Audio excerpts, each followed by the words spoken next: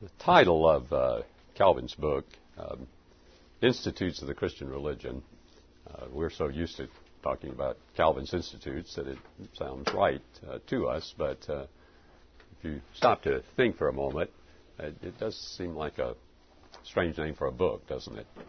Institutes. The singular, the Latin institutio, was used in the 1536 edition of the Institutes.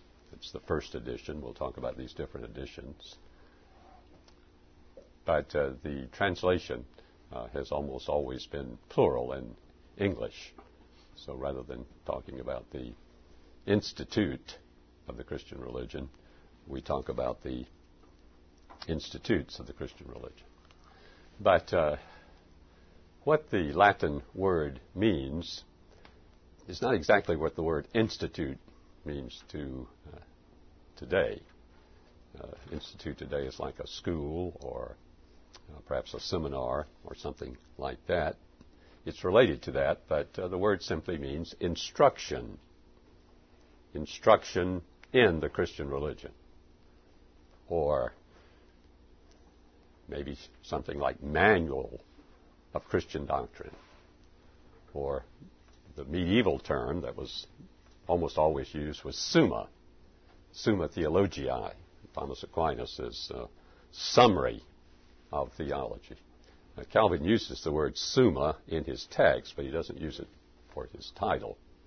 So the title is simply Instruction in Christian Doctrine or in Christianity. I think if we were trying to modernize the title a bit, we'd say something like Basic Instruction in the Christian Faith. But we're used to Institutes of the Christian Religion, and so that's what we'll use. Importance of the Institutes. I'm teaching a Sunday school class at Central. It's the Seminary on Sunday class, and my wife's a member of Central, so whenever I'm not preaching elsewhere, I attend Central.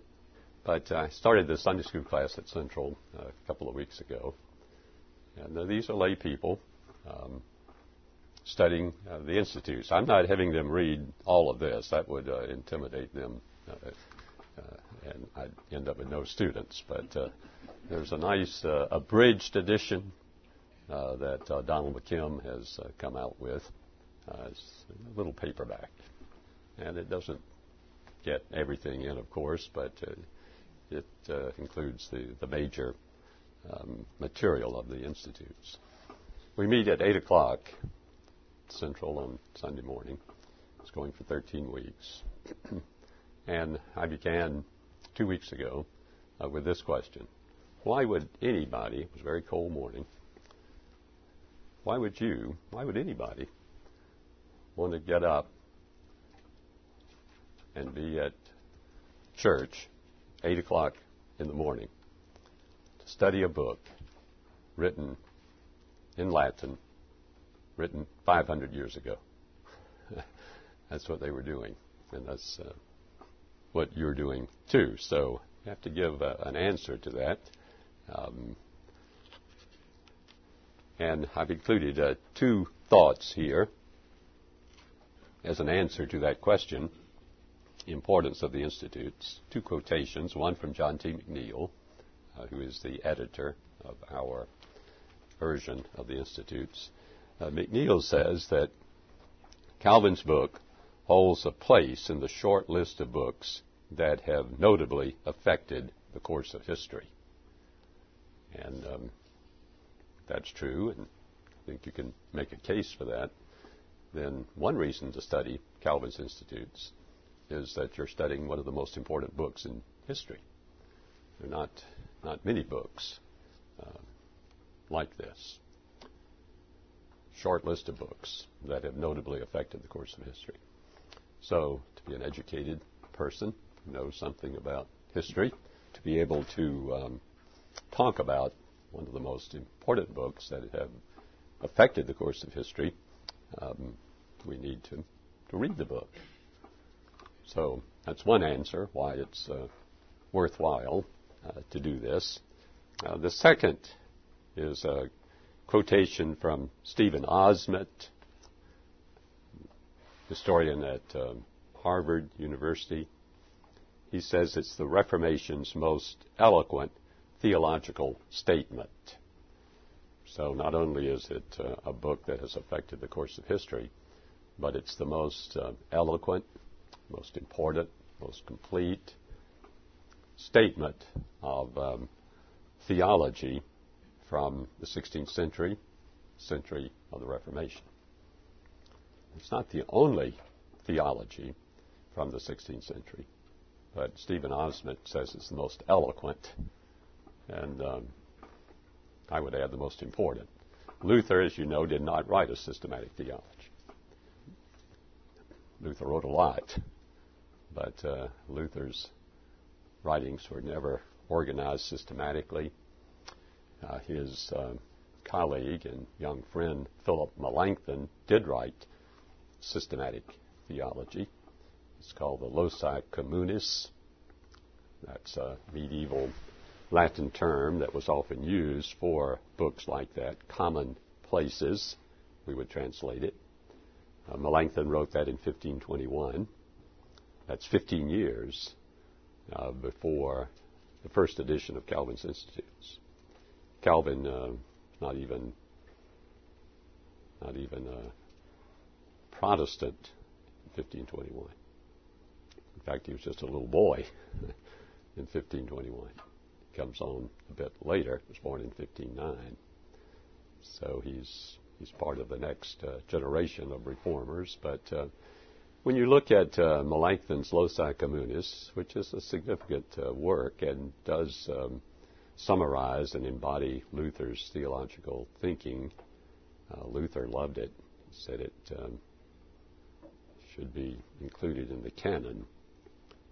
Luther was kind of weak on canonicity.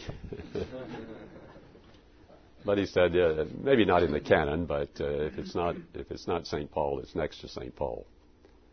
And that was because Melanchthon was putting forth Luther's theology in the Loci Communis. But compared to Calvin's Institutes, it is so far inferior. It's not well organized. It doesn't really have the power of Calvin's Institutes. Zwingli did not write a systematic theology. He did write a commentary on true and false religion, but it doesn't have the breadth of Calvin's work. It came out in 1525. The closest that we have to a systematic theology on the Reformed side, which would parallel the Loci Communis of Melanchthon, is the Sommaire, the summary of theology, written by Calvin's friend William Farel, which also came out in 1525. But Farel, great preacher and a kind of dynamic Christian evangelist, sometimes called a hot gospeler, was not gifted with Calvin's gifts. Dr. Chappell yesterday in chapel was talking about different gifts in the church and how we rejoice in that. And we rejoice in Farel's ability, certainly, but we also rejoice in Calvin's ability. And Farel did that. Later, when Calvin's Institutes came out, Farel wrote his friends and said, "Don't read my book anymore, read Calvin's. This is a book you need to read." So Farel could get things done, plant a church, and stir up people, but it took Calvin to come alongside of him and provide the organization and the stability and the theology that we see in the Institutes of the Christian Religion. Okay, I won't go further with that, I think at Covenant Seminary people know that Calvin's Institutes is important, and so I won't keep making that point. Out in the church, or just out talking to people in general, it's a point you have to make because they're not convinced that there's anything worth reading in an old book like this. Let's go on to general characteristics of the Institutes. I've taken some words here to summarize the Institutes, beginning with the word biblical. Priority of Scripture. I think as you read and study this book, you'll see that up front is the Bible. In fact, the other day in Sunday school at Central, I was lecturing on knowledge of God in Calvin, which I'll do next Tuesday here in more detail.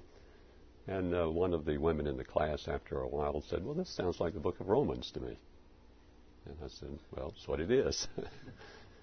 What Calvin is doing is basing his thinking on Scripture. And as Dr. Battles says, Calvin is a scriptural theologian first and a user of philosophy, logic, rhetoric, all human tools of organization only second. Sometimes people get the idea, put forth the idea that this is a very logical, ironclad logic system, and that everything is forced into a logical framework. But that really misunderstands what Calvin is doing. He's really attempting to use Scripture to set forth a theology that would be organized and systematic, but basically scriptural. His use of Scripture is astounding. There are 7,000, almost 7,000 references to Scripture in the Institutes. And in the back of Volume 2, there's a Biblical References Index. So you might note that there are a number of indices here that help us in various ways. But just thumbing through this, you'll see those 7,000 references to the Institutes. John T. McNeil, in our introduction, says that Calvin's readiness in bringing Scripture passages to bear upon each point of argument is astounding and has perhaps never been surpassed.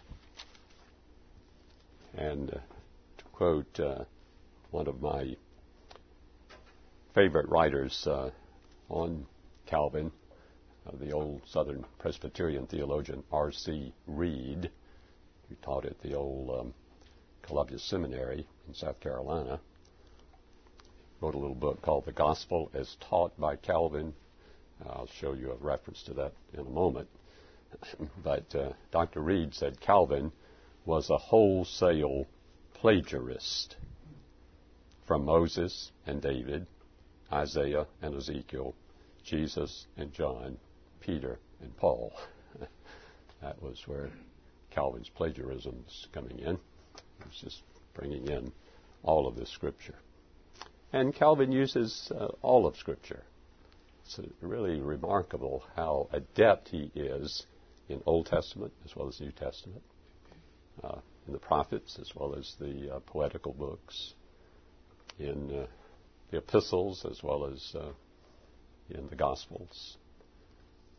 He has a working canon which is as big as the Bible itself. Most of us tend to feel more at home in some part of the Bible, preach more on certain sections of the Bible. We don't have the breadth of Calvin in being able to handle well all of the Bible. Priority of Scripture, use of Scripture, exegesis of Scripture. sometimes I've read books on theology or on something in which the writer will make a point and then in parentheses at the end of the sentence have about 15 Bible quotations. And I get the feeling after a while that that's all there just sort of to impress somebody. That may not be the motive of the writer, but I don't get that feeling with Calvin. When Calvin uses a scripture text, he's using it appropriately, he's using it well. He's not just building up a lot of text in order to cause people to think that he is being biblical in his teaching. We not only need to add text, but we need to know what those texts say and exegete them appropriately and well, and that's what Calvin does. The scripture texts are not decorative; they are for a real purpose. Warfield says that Calvin was the creator of a genuine exegesis, and for that reason, his commentaries, even today, are very valuable. If you read commentaries from medieval theologians and from even some Reformation era theologians, you'll find them stilted, old-fashioned, not too useful.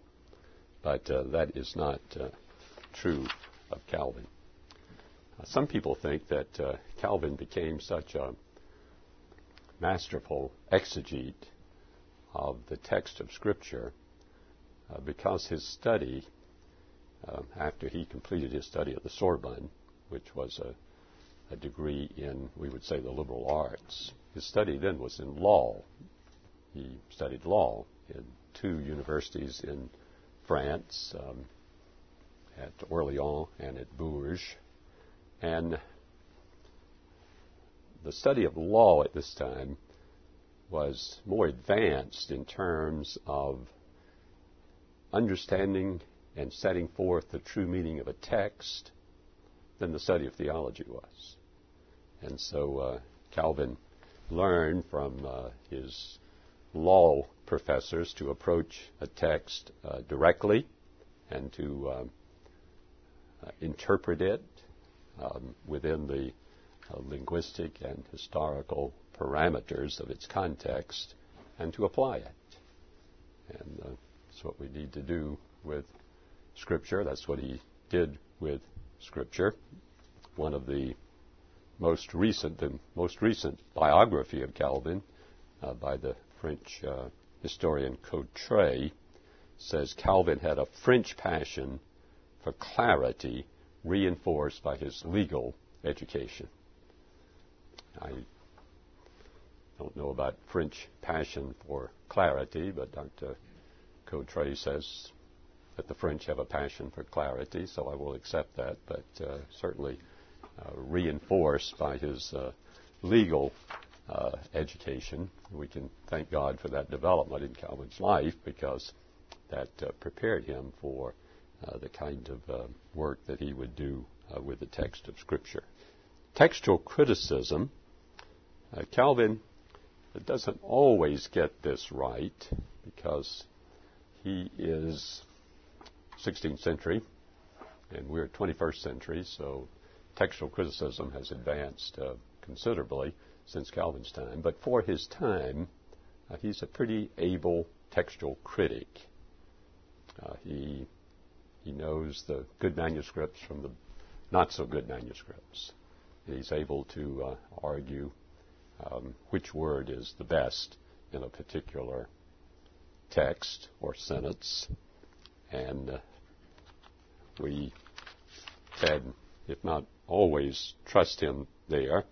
I feel fairly certain that Calvin is going to come out on the right side of an issue of textual criticism.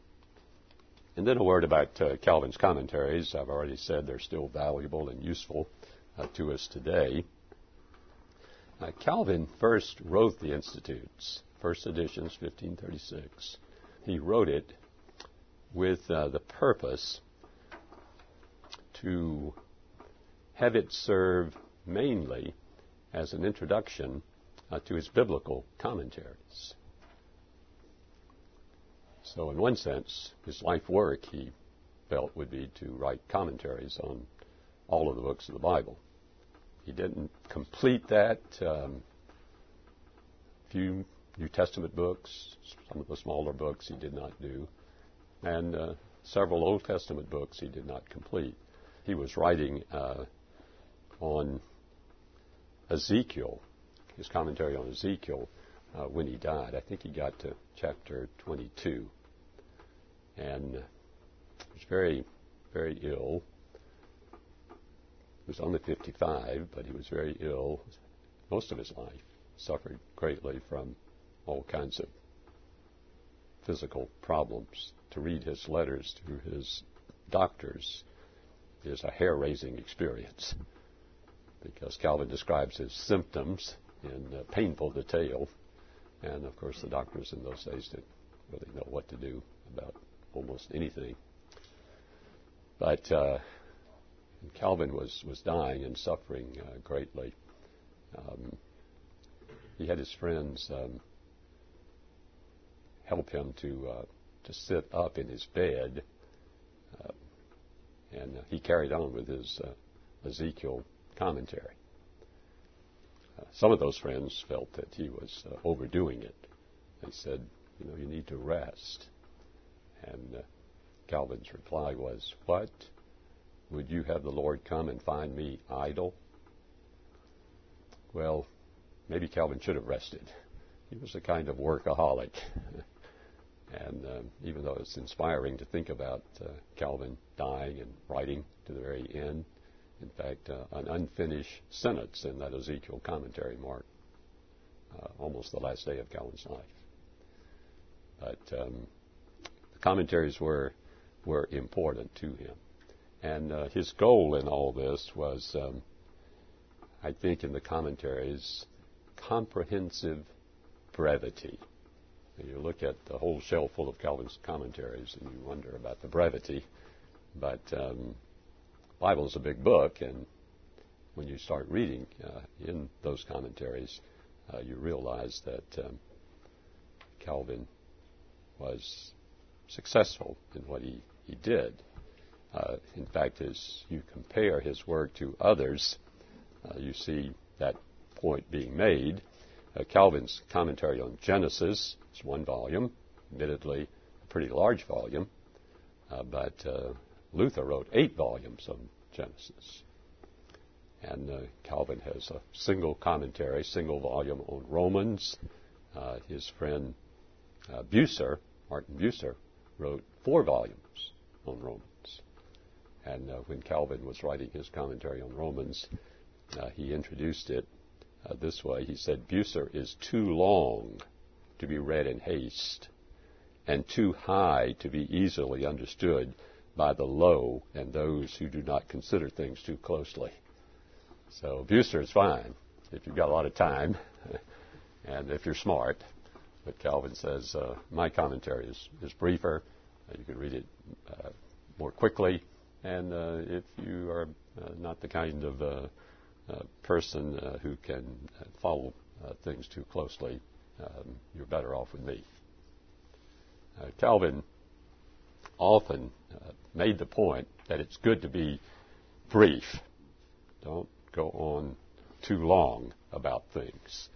One of my students a few years ago made a bookmark for me with a quotation from Calvin's Institutes, which says, "By nature I love brevity." Well, that's interesting, but when you discover that quote is found on page 685 of the Institutes, you begin to wonder about the brevity of Calvin. But I keep that bookmark to remind me that Calvin thought he was being brief anyway. Okay, let's come to the word theological. Alister McGrath talks about the Institutes as highly systemized and structured theology. So we really have to add the word theological to the word biblical.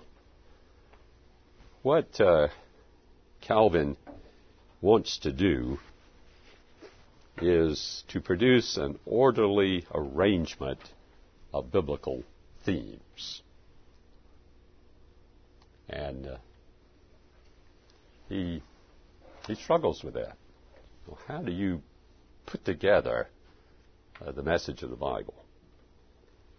In fact, Calvin begins in 1536 with his first edition and goes through various revisions, does not find himself satisfied until 1559. He says, at last, I've figured it out as to how to arrange the material. It's not that the ideas are changing or the theology is changing, but the arrangement, as I'll point out in a few minutes, is changing. So, orderly arrangement of biblical themes. Some people have spent a lot of time trying to discern if Calvin had a central theme. What's this book all about? What is the central theme? Some have suggested sovereignty of God, decrees of God. Others have suggested Christ, or union with Christ, or something else as the central theme of the Institutes. But I think Calvin scholars now are agreed, by and large, that we really don't have to look for a central theme. Calvin doesn't have one idea that he is putting forth. It's not even the covenant, as important as that is for Calvin. We'll get into that. Was he a covenant theologian or not? He doesn't take one idea and say, this is how I'm going to structure theology. He actually starts in the very first sentence by saying almost all of our wisdom is composed of two parts, knowledge of God and knowledge of ourselves. That's not exactly a central theme, but that's the kind of overarching description of what Calvin will set out to do in the Institutes. Dr. Dowie, in one of his books on Calvin, Knowledge of God, in the Theology of Calvin, talks about clarity of individual themes, incomprehensibility of their interrelations. And I think that pretty well captures what we find here. Calvin is very concerned to be very clear about themes of the Bible. But he is not concerned to always explain how these themes can interrelate. In fact, sometimes he just stops, says, I can't go any further, because he thinks the Bible doesn't go any further. And in those moments, the way I say it is he sings the doxology, praises God for the wisdom of God. His judgments are past finding out, because he doesn't really force together all of these themes. He is very clear and comprehensive in developing the themes, but he will allow them to stand side by side, even if he cannot totally reconcile, say, human responsibility and divine sovereignty. Another point that I'd like to make here under theological is what Battles calls antithetical structuring. And what Battles means by that is that Calvin, as he deals with different topics, will say, now this is what the Bible teaches. This is what we should believe. But then he will oppose that with, and this is what we should not believe. This is wrong. This is false. So there's that antithetical structuring in the Institutes that Battles deals with in some detail. in his analysis. In other words, Calvin will contrast the truth as he sees it with Roman Catholic teaching, or with Anabaptist teaching, or with Osiander, or with somebody. And that means that the Institutes is a polemical document. But I think even though that is true, we find Calvin saying something like this too. It ought to be enough simply to state the truth and then move on to something else. And that's what Calvin loves to do. But he says, because of false teaching, we can't do that. So he finds himself required to not only state the truth, but to attack false teaching. Calvin is polemical, but he doesn't rejoice in polemics.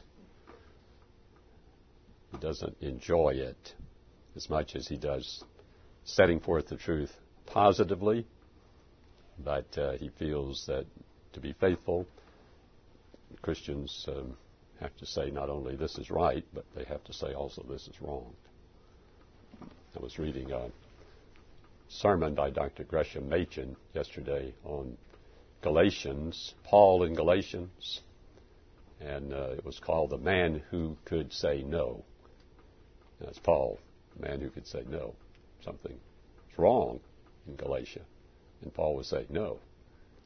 So we need to say yes, but we also, sadly, need to say no. And we get that in the Institutes. Next point, restraint. Calvin doesn't answer all the questions. Sometimes people that think the Institutes is a book of great theological logic are disappointed when they actually begin to read it, because things they thought would be answered are not answered. Warfield says, whither the Bible took him, thither he went. Where scriptural declarations failed him, there he stopped short. And I think that perhaps the best place to find Calvin expressing this in his own words is in 3:21:4, where he says, we should not investigate what the Lord has left hidden. Some things we don't know about. God hasn't chosen to tell us about. And so we shouldn't pry into those things. But we should not neglect what he has brought into the open. So we go as far as Scripture goes, and then we stop. Calvin wants to avoid excessive ingratitude, he says. That is, we can be ungrateful if we don't go as far as the Bible goes. He wants to go as far as the Bible goes. And Calvin doesn't think that he necessarily has the last word on this. He, at times, will urge his readers to go further than he goes, if they can, in their understanding of the Bible. When he's talking about the Eucharist, the Lord's Supper, he said, I urge my readers not to confine their mental interest within these too narrow limits. Now, after we read Calvin for 100 pages on the Lord's Supper, we wonder if anything else could possibly be said about it. But he says, don't confine yourself within these too narrow limits, but strive to rise much higher than I can lead you. So his goal is not to say, here it is, this is the last word. But this is the best I can do. And if you can go further in the Scripture, then you must go further.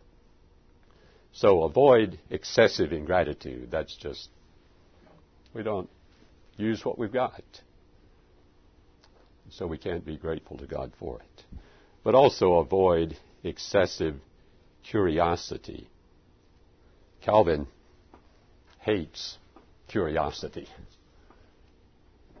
Somewhere we'll see him bring up that famous story from Augustine when a student asked an old man what was God doing before he created the heavens and the earth.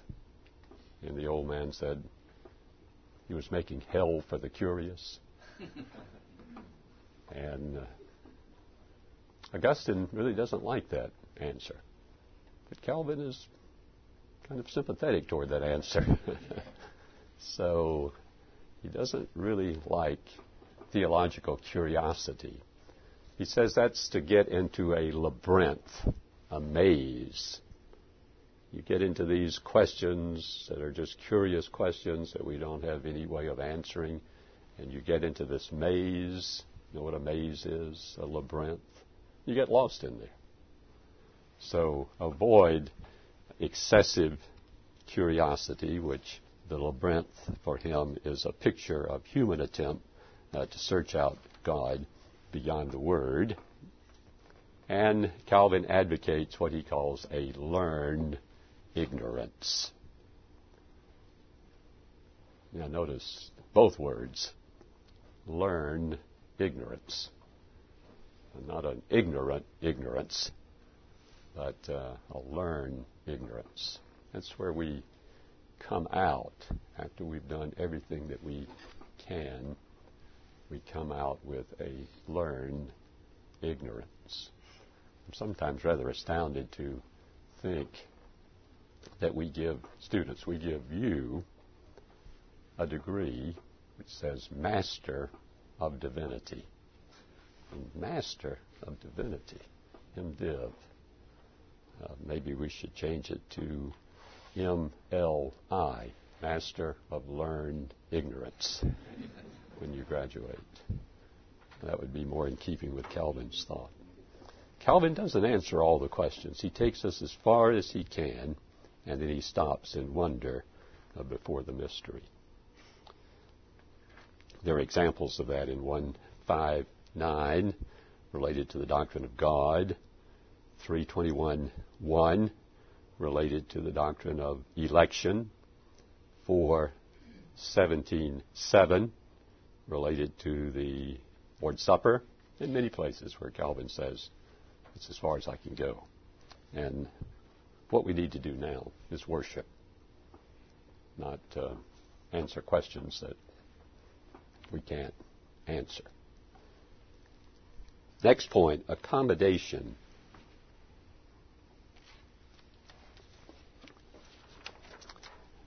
Calvin's theological treatment is orderly, it's antithetical, it shows proper restraint, and it also illustrates the principle of accommodation. Now, what that is, and it's an idea that appears before Calvin, but Calvin certainly picks up on it and uses it, is the concept that God accommodates himself in his word to the level of our understanding. I think it goes back as far as Origen, who suggests that God faced much the same problem in addressing sinful humanity as a human father or a human mother would face in trying to communicate to a small child. It's a challenge, My daughter and son-in-law and their little one-year-old baby, Ian, visited us last weekend. They live in Chicago. We had Ian's birthday here. And it was kind of fascinating to see John and Isabel trying to communicate to Ian, who's just 1 year old, things that he should not do and how to do that and how to try to get through to him why. Well, it was not easy. It was not easy. So God is communicating to us, and he accommodates himself to human capacity. If you want an article on that, Dr. Battles wrote one called God Was Accommodating Himself to Human Capacity, discussing this point in John Calvin. Many examples in the Institutes have given some references there in which God accommodates himself. Or, as we'll see when we come to Calvin's doctrine of Scripture, God lisps when he speaks to us. Or we could translate it, God talks baby talk. So the Bible is God's baby talk. I mean, God could have given a book that we could not possibly have begun to understand. I mean, the baby talk is hard enough. And you come to seminary and learn Greek and Hebrew and exegesis and try to learn how to interpret the baby talk. But it could have been impossible. It's a challenge now, but at least it is possible. So we'll see Calvin using this frequently in the Institutes, the principle of accommodation. And Calvin says it really goes beyond God coming down to us, to our level, to speak to us in stories, poems, parables, things that we can grasp. But we must, this is not in the Institutes, this is in Calvin's commentary on Romans, we must therefore consider what questions each is able to bear and accommodate our doctrine to the capacity of the individual. That's an application to homiletics or to counseling. You see, just as God accommodated himself to our level, Calvin says we accommodate ourselves to the level of the people that we're called to teach. It's very possible, it's all too possible for a seminary graduate to go out and teach and preach, and nobody will have the slightest idea what you're talking about unless you learn to accommodate what you learn now to the level of the people that you're to serve. Rhetorical and devotional. I think time is slipping by, so we may not get through all of this today, but I can do some of it next time too. By rhetorical, we mean this. Calvin does not embrace the scholastic form of presentation. If you want to know what that is like, just read the first few pages of Thomas Aquinas in the Summa Theologiae. There you get scholastic, scientific theology. Calvin is much more in the mode of humanist rhetoric. He can be very critical of the scholastics. And we find Calvin himself using the principles of humanism. Now, that's not modern secular humanism, but that is 16th century literary, rhetorical humanism. And what rhetorical means here is that language is to be used in a way that will move, persuade. In other words, it's not enough just to set forth the truth. It must be set forth in a powerful way, a moving way, an eloquent way. And we'll find passages of great eloquence in the Institutes, where Calvin is using his rhetorical skills learned from his humanist training in the arts and in law in order to persuade. He's not just showing off, displaying his ability here, but he wants words to come alive and become powerful and mighty in their use. Let me just read a few sentences from his prefatory address. It's found on page 13 in the Institutes.